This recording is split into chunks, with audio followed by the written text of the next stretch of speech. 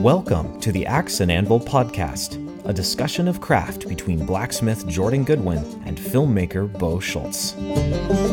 Join us as we travel around to talk with skilled craftsmen and learn from their adventures. So today we're in the shop of Calvin Garland, my friend, knife maker friend.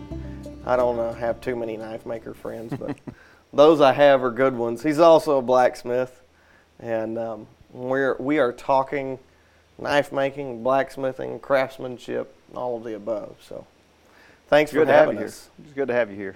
It's good to be here. So how long have you been, well, tell us, how did you first get into knife making, blacksmithing, and how long ago was that? Well, the knife making part come along as a teenager. My dad was a tool die guy and a machine repairman, and he dealt with a lot of tool steels at work. And the place where he worked they ground their own tools, and so they had grinders and belt sanders. Oh man! And had their own heat treat facility. So naturally, everybody working in that shop made their own knives, But a friend of mine's grandfather had been in the Marine Corps, and his World War II knife had been through a fire and burnt the handle off. And so my dad agreed to redo it with my help, and I got to redo the leather handle, and Dad done the reheat treating of the blade, and we cleaned it up for him, and that kind of got me bit on knife making.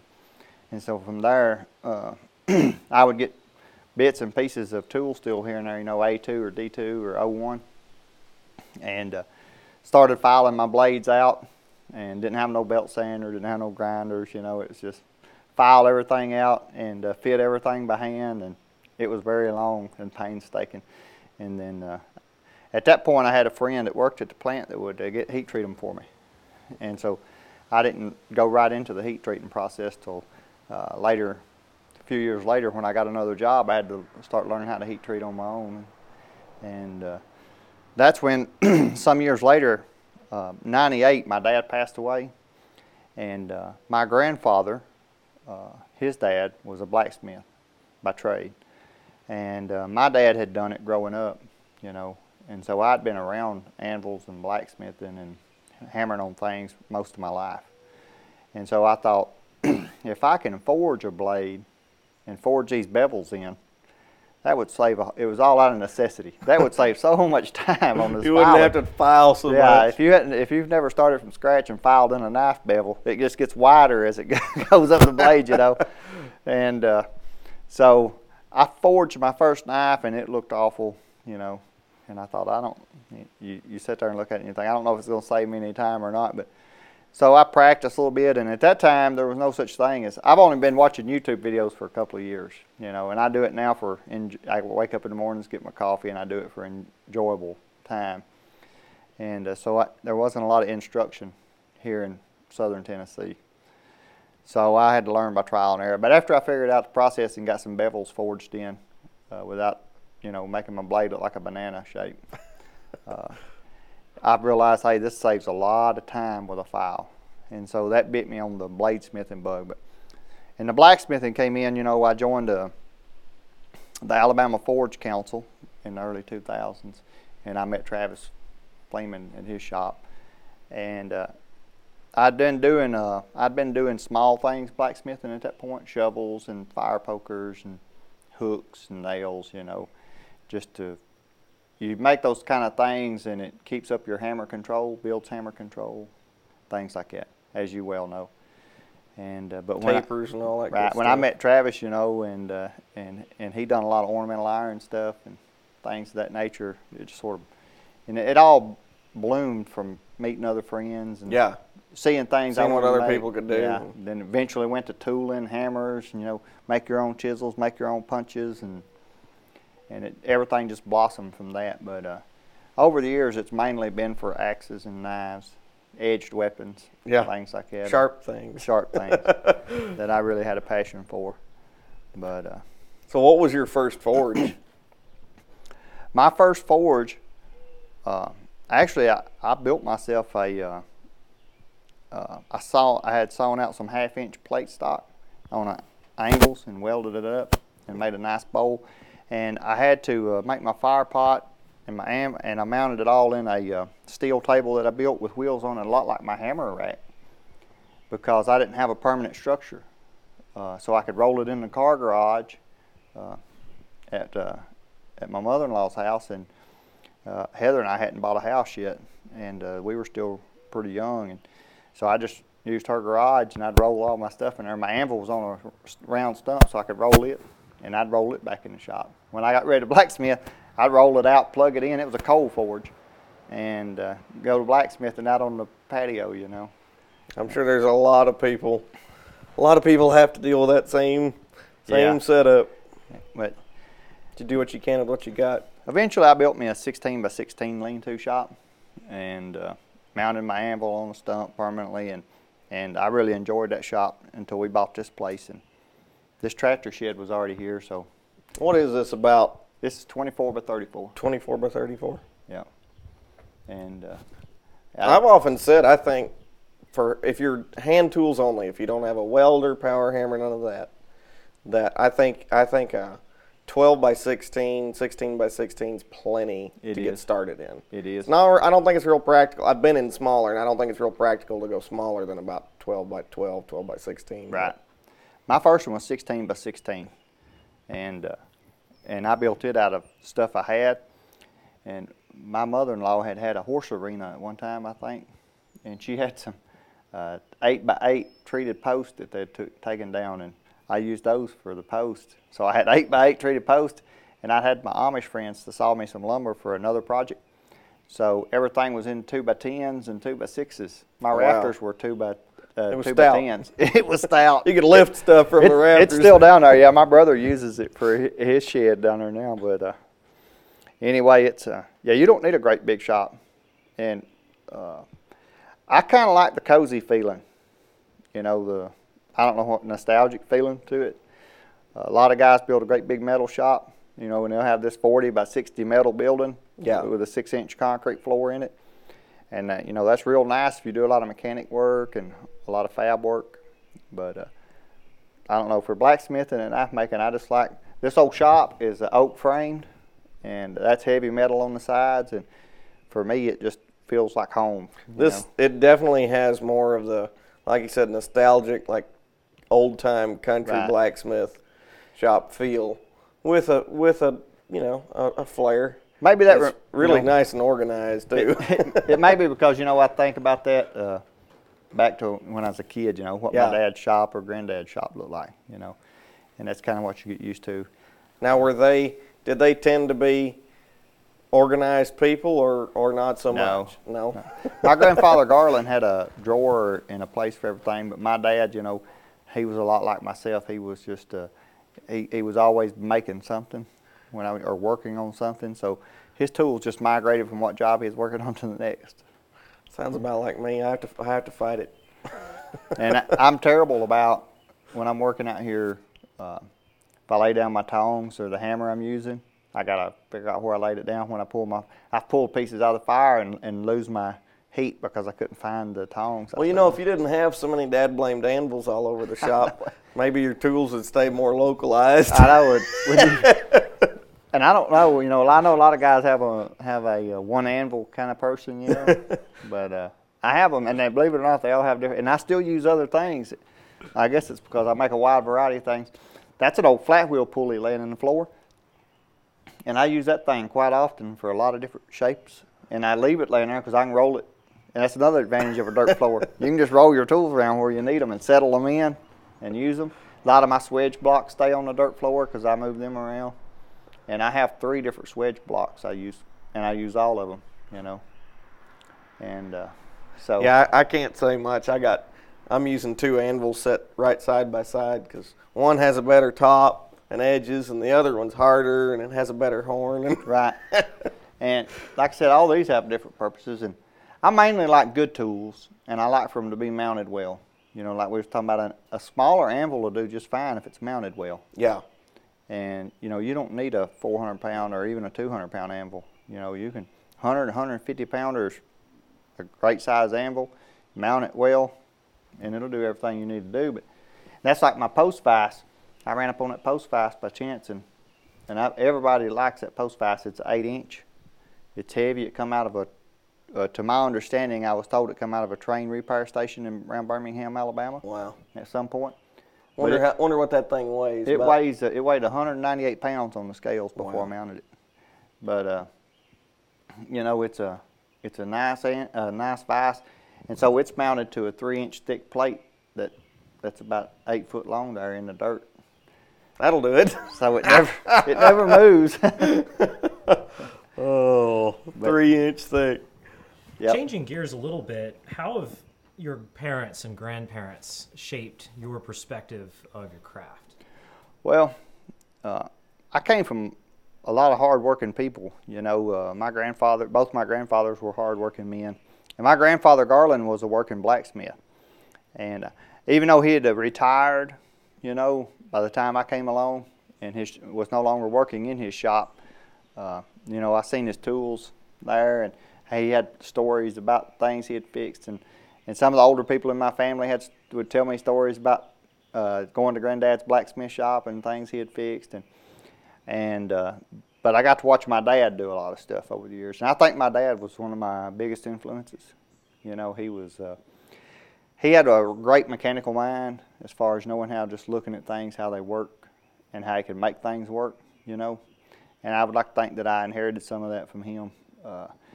He was a good, you know, just about everything he tried to make, he made it himself. He was the kind of man that he didn't hire a mechanic, he didn't hire a carpenter, you know. If it needed done, he did it himself. Yep, if he needed it done, and he done it well. Yeah. You know. And so my dad was probably my greatest influence as far as my mechanics, because like if I need a power hammer, I didn't build that power hammer because I couldn't afford to buy one. You know, I built it because I wanted to say I made it. Yeah. You know. Yeah. And I'm using a power hammer that I made, and that's why I continue. You know, I'm building another one. I'm improving on the one I made, and that's the same way my dad was, I guess. You know.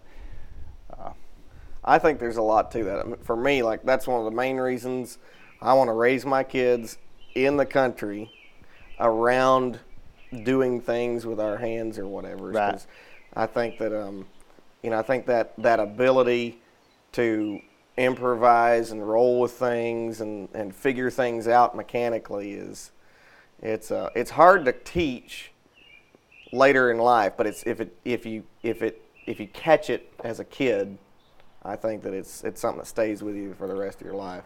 It is. And I think, you know, watching my dad all those years when I was little, just like your kids are watching you in the shop, that's where it all comes from. Yeah. And I think, you know, as we go through life, we need that comfort feeling, you know, coming back home, as they say. And so that's what it kind of like for me, you know, when I come out here making things with my own hands. And I like making things for my daughters. You know, I got 4 daughters. And and eventually I hope, you know, goes into making things for my grandchildren. You know? I hope I live long enough that one day my grandchildren are out here working with me, you know. Who are the masters that inspire you? Well, as masters go, there's a lot of blacksmiths that have inspired me. You know, people I've never met that I've seen in, of course, books. I have a whole bookshelf full of books, you know, like you reference books. But personally, you know, I've got a lot of good friends blacksmithing, like Travis Fleming, you know, and I learned different things from them. You know, Al Stevens. When Al and I started hanging out, I was very quiet when it come to demonstrating at demonstrations and things like that. And Al done a lot of demonstrating, and he's a great blacksmith. And so I learned from him, you know, how to talk to people while I'm blacksmithing, you know. So I've learned different things from different people over the years. As far as blade making, Alex Daniels was a knife maker that lived down here in northern Alabama, and he helped me a whole lot with finishing knives, things like that. I've been making knives for years, and there was a lot of things about knives I still didn't like that I made. You know, when I would make them, I'd say, I can't figure out how to pinpoint this problem, and other people would look at them, people that's not in the knife world, you know, they're just looking at a knife and they're like, hey, nothing's wrong with this knife. It looks good. But to you, the maker, you're looking at it and saying, no, there's things about that knife I really don't like. And Alex, he took me in. He was a great guy, you know, and he let me spend a lot of time with him. And I took advantage of that as much as I could, and he showed me finishing techniques and, you know, things like that. But Alex didn't forge much, but he was a great finisher. I mean, he made a lot of antique buoys and buoy reproductions, and he'd done a lot of stuff by hand, a lot of hand sanding and finishing. And he had a lot of techniques he'd picked up over the years, 30-something years of knife making it as he was doing it, and that really helped me out. It sped me up years. Yeah, that's something that I'm just trying really, really hard to impress on people that are asking me questions that are just starting out. Is like, I only spent 2-3 years, something like that, learning on my own before I started looking around for, personal instruction, not just YouTube and the internet, Right. And I quickly came to regret that I hadn't done that sooner, because that personal instruction can, like you said, shave years off of the learning curve on stuff. It can. And nowadays, like I said, I'm not a very technical, technology, new technology to me, it's just, I don't know, it eludes me. And like I said, for the last few years, I started watching YouTube more as enjoyable viewing. Entertainment. Yeah. And there's nothing good on TV.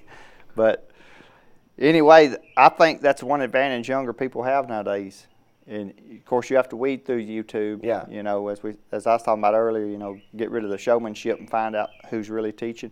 And there's also guys now that in the knife making world that offer online courses. Yeah. That are really good. There's a couple of guys here lately I've noticed put out, and you get a complete school lesson online. Master course. For a minimum amount of money, really. Yeah. And man, if people don't understand how much that information means. Right. How many years it can shave, not just a few months, but you can shave years off of your learning curve. Yeah. Yeah, I personally think it's really important to practice, get started and do stuff on your own and practice, but also like look around, don't be reinventing the wheel, look around to glean from others and build on what they've, what foundation they can give you. Right. So related to this, tell me what you think about sharing knowledge in general. And I know this is something that you're pretty passionate about. Is people shared knowledge with you, right? And continue to. And just how do you feel about that? And how do you feel about 200 years ago, if you were going to be a blacksmith or really any other trade, you'd be looking at an apprenticeship as a kid. Right. No. Well, that's my time to quit for lunch alarm. I have alarms at home to try to keep myself on track. On a schedule. That's probably the reason I don't do this for a living, because I wouldn't have a schedule. I don't make a very good boss, but yeah, to get back to your question, apprenticeships I think is a great thing, and sharing my knowledge. I don't want to charge people, and there's a lot of guys there's been some folks that have asked me why I don't charge, because maybe they were wanting to start charging people for what they do, and that's fine. Whatever route you want to take in life, if it's a business venture for you, then by all means, if your time's worth something. Yeah. But I try to keep it on a more personal level. People come and they ask me questions, and a lot of things I don't really know how to explain. So I just tell them, let's go out here, and I'll show you. I met a gentleman one time and that really impressed me. His name's Ken Durham. He's a knife maker down in Cherokee, Alabama.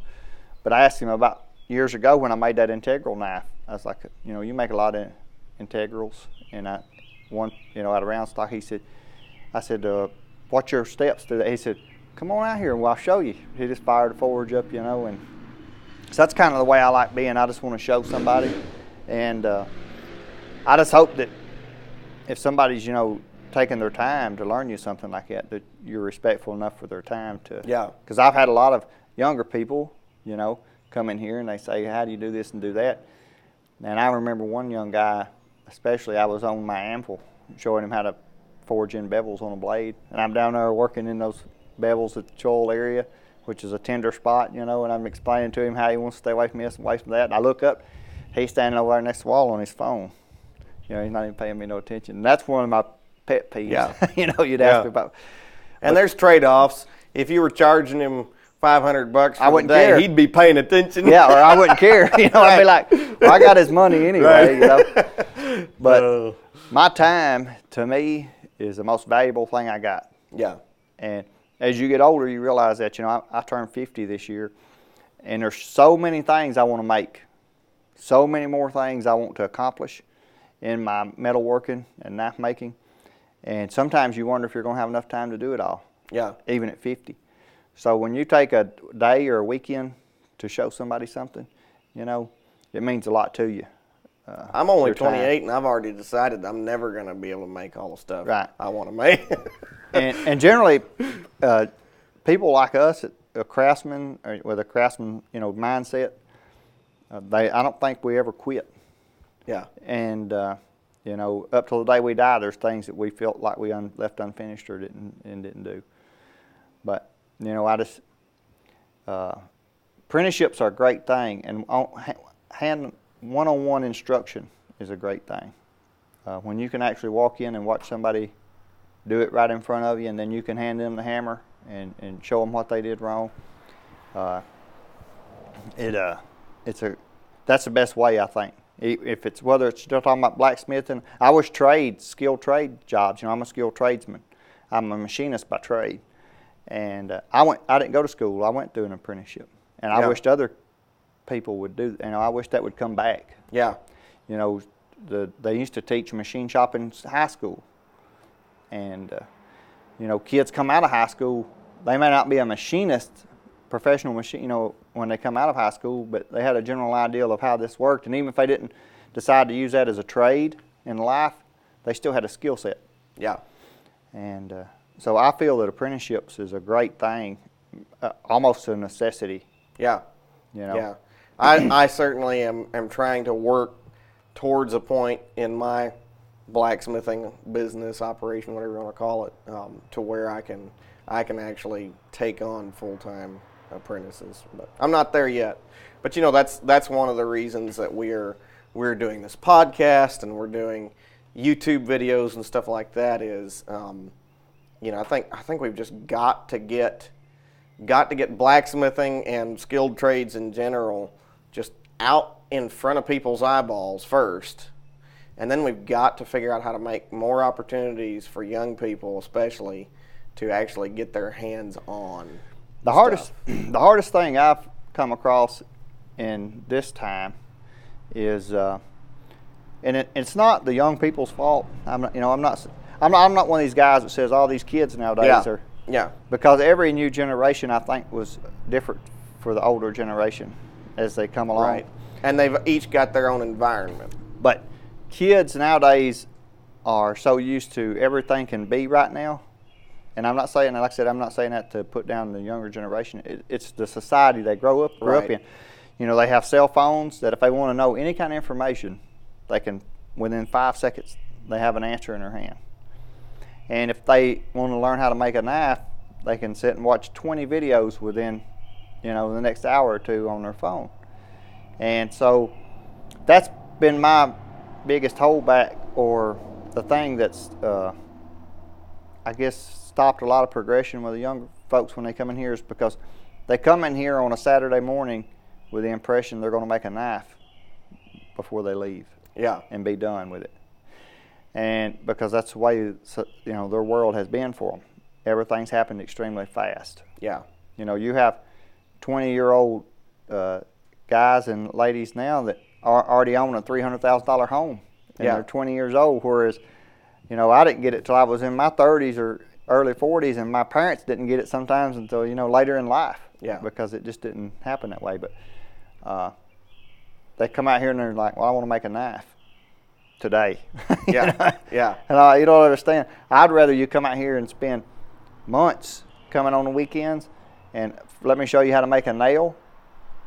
Why do I want to make a nail when we're making knives? Because first you got to learn how to control this hammer and where this hammer is going to move that metal before you can make a knife. So the challenge is not just getting people to understand the amount of dedication and practice it takes to build the skill to do these things well, but to get people to actually embrace that. Right.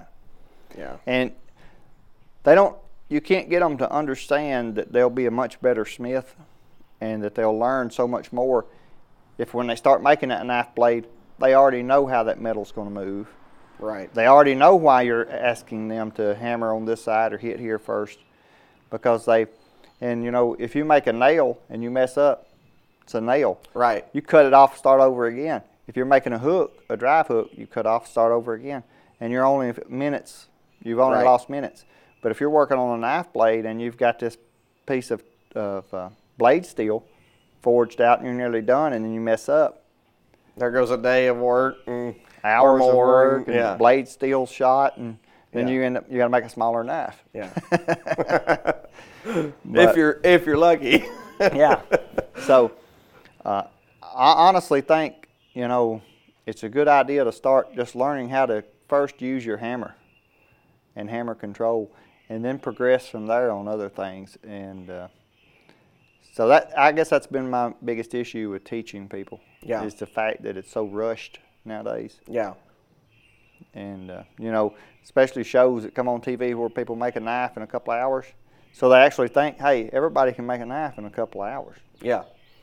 And but Or it's edited down to Yeah. half an hour. you know, they'll come out and we'll forge out a blade, and we'll get it.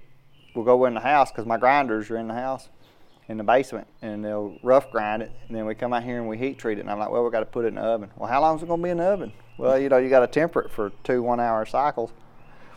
You know, I got to wait 2 more hours. It just yeah, it's only a couple hours out of your day, but Yeah. I don't know. It's all fun for me. Like I said, I guess. And if I was doing this for a living and I was charging people, I guess it wouldn't matter to me. If they wanted, you know, it's their time, they're paying for it, however they want to take it. But if, you know, since I'm just out here on my own and taking my time out of my day and doing it for nothing. Yeah. Well, my experience so far has been I'm so buried in work, I got to be choosy a little bit. Yeah. And I get to be in some ways, which is a real blessing, but there are certain things that I won't say you couldn't pay me enough to do, but it will certainly take more. Yeah. So you have a price. Yeah. Oh. Well, you do it for a living, and you know, I enjoy your videos, and you know, like I said, I come out here, and I'm not used to really instructing, and so it may take me a little longer instructing people than what it should, but we try to work through it. What's on your bucket list of projects you want to accomplish? Well, You said you got lots of things you still want to make. oh yeah. You know, one thing that I'd like to, when I think about things I want to make, I think about things I want to pass down to Yeah. my grandkids and kids. And so one thing I'd really like to do is make each of my grandchildren a knife, you know, or something that they can pass down. You know, if one of my granddaughters didn't want a knife, maybe, you know, make something ornamental for her, you know, candlestick holders or something, you know, for their Yeah. home. I'd like to live long enough to where when my grandchildren get homes, I make things for their homes, Yeah. you know. And a lot of things focus around my kids and grandkids for me.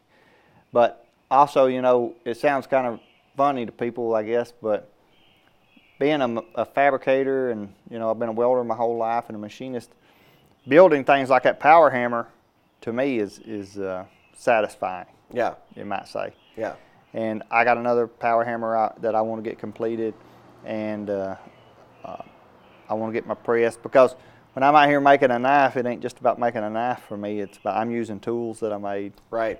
And Yeah, I think if there's anything more satisfying than making something really nice and usable for somebody else, it's building exactly the tool you need for yourself to use and then getting to use it. right.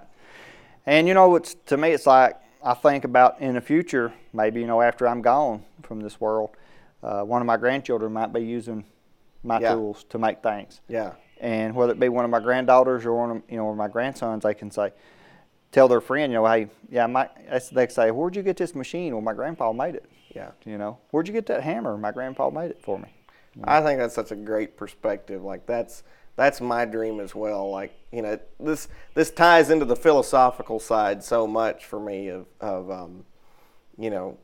building both physical things for future generations, and then what goes along with that is building the relationships and experiences, having the experiences with your family, with your kids, with your grandkids, so that they will want to use those things on down the road. Sorry. That's okay. I'm going to get wax poetic here.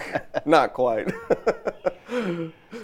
But yeah, that's, I guess my biggest bucket list is making things for my grandchildren and children. At this point in my life, I've been a, contractor, and I worked in the field machining industry, and I've worked for several different companies. And the thing about working in powerhouses and field machining is it's all feast or famine. And so it was 7/12s for years, years. And I miss so much with my kids, and I don't want to miss with my grandkids.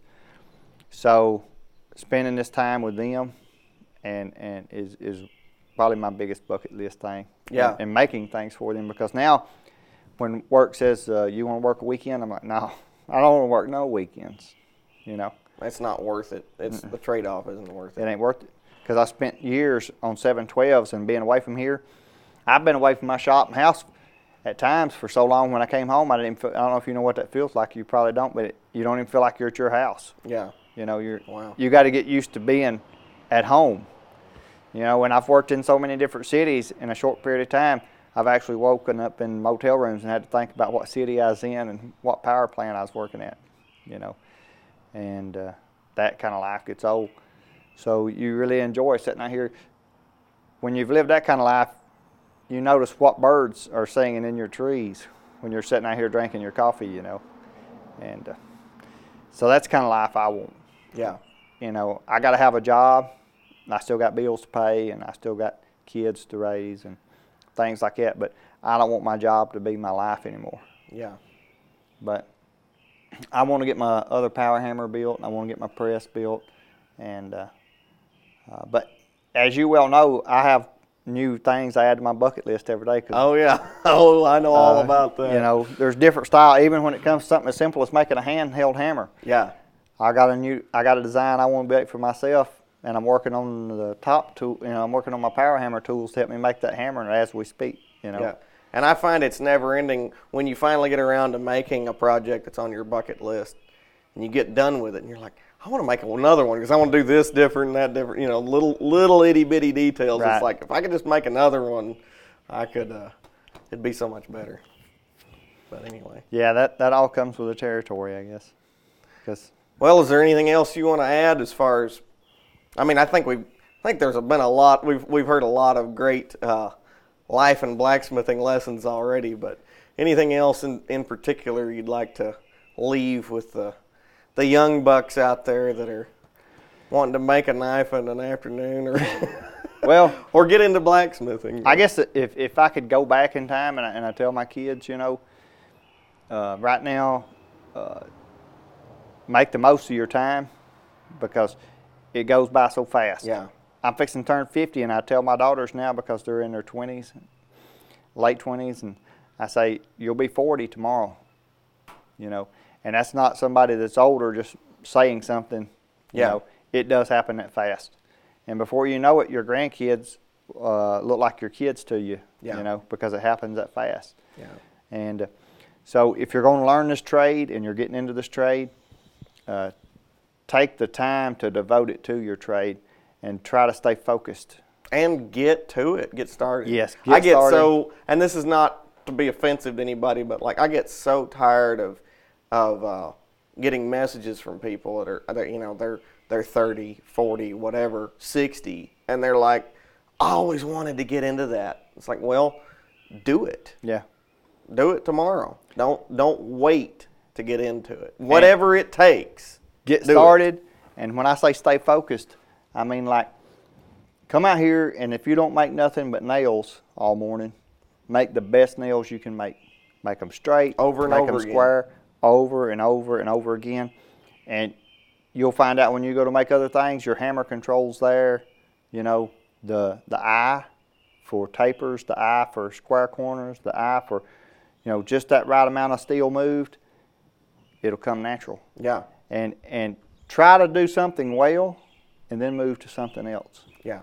Don't scatter yourself, I guess is the best way to put it. Because if Yeah. you try to do this and this and this and this, it's hard to focus. So if you want to be a metal worker and you want to learn blacksmithing or knife making, you know, get started now and stay focused on it. And, you know, if you got spare time in your day, you know, it helps so many things in life. It ain't just about what you're making, you know, it's about what it's doing for you as a person. Yeah. I was terrible with patience as a young man. I had none, and I had a terrible temper. So those two things didn't mix well together. And they don't mix with blacksmithing very No. well. And so I think I've learned not to take the mistakes so serious, you know. And I've also learned that you're not the only one making those mistakes. Yeah. You know, if you're making something, and just like we talked about earlier about your piece moving in the fire, if you're teaching somebody, don't try to hide those things, Right. your mistakes. Just, you know, say everybody that makes this stuff's going to make those same mistakes. Right. You know, there is no. I've never met that master out there that like you see in the TV shows that never messes something up. Yeah. Everybody I've ever met that was real good at this craft or real good at anything in life is the one that's made enough mistakes that They usually he got or a whole she- scrap pile out back. he or she's or under the learned enough forge. about it by what they messed up. And if you think a mistake, like we were talking about earlier, if you think a mistake is expensive, and some are, just think about, you know, the money you could have spent learning something else at a college or a school or whatever. And I'm not Right. putting that down. Right. But if you compare dollars to dollars, it's actually getting out and practicing and screwing up some metal and whatnot and losing some time is still a good value in education. So I guess if you wanted to make a one-liner to that, you know, you could say make your mistakes a life lesson, rather, you know, something you learn from, Yeah. you know, rather than something you fault yourself for. Yeah. Because everybody, like I said, everybody's making the same mistakes. Yep. And learn from other people's mistakes too. Having older siblings helps with that. Yeah. Yeah. Well, thanks a lot for having us out here to your shop and for sitting down and talking to us. Appreciate everybody that's joined us in a way, and man, I've enjoyed it. We may have to come back and do this again. Yeah. Come by I don't anytime. think we'll ever run out of things to talk about. No. So No. anyway, Next time we'll make something. that's right. Let's do it. Well, thanks a lot. Appreciate it. Oh, you're very welcome. If you'd like to help us in this venture, support Axe and Anvil on Patreon, where you'll also get early access and exclusive content. Follow our journey on our website, Instagram, Facebook, and YouTube at Axe and Anvil.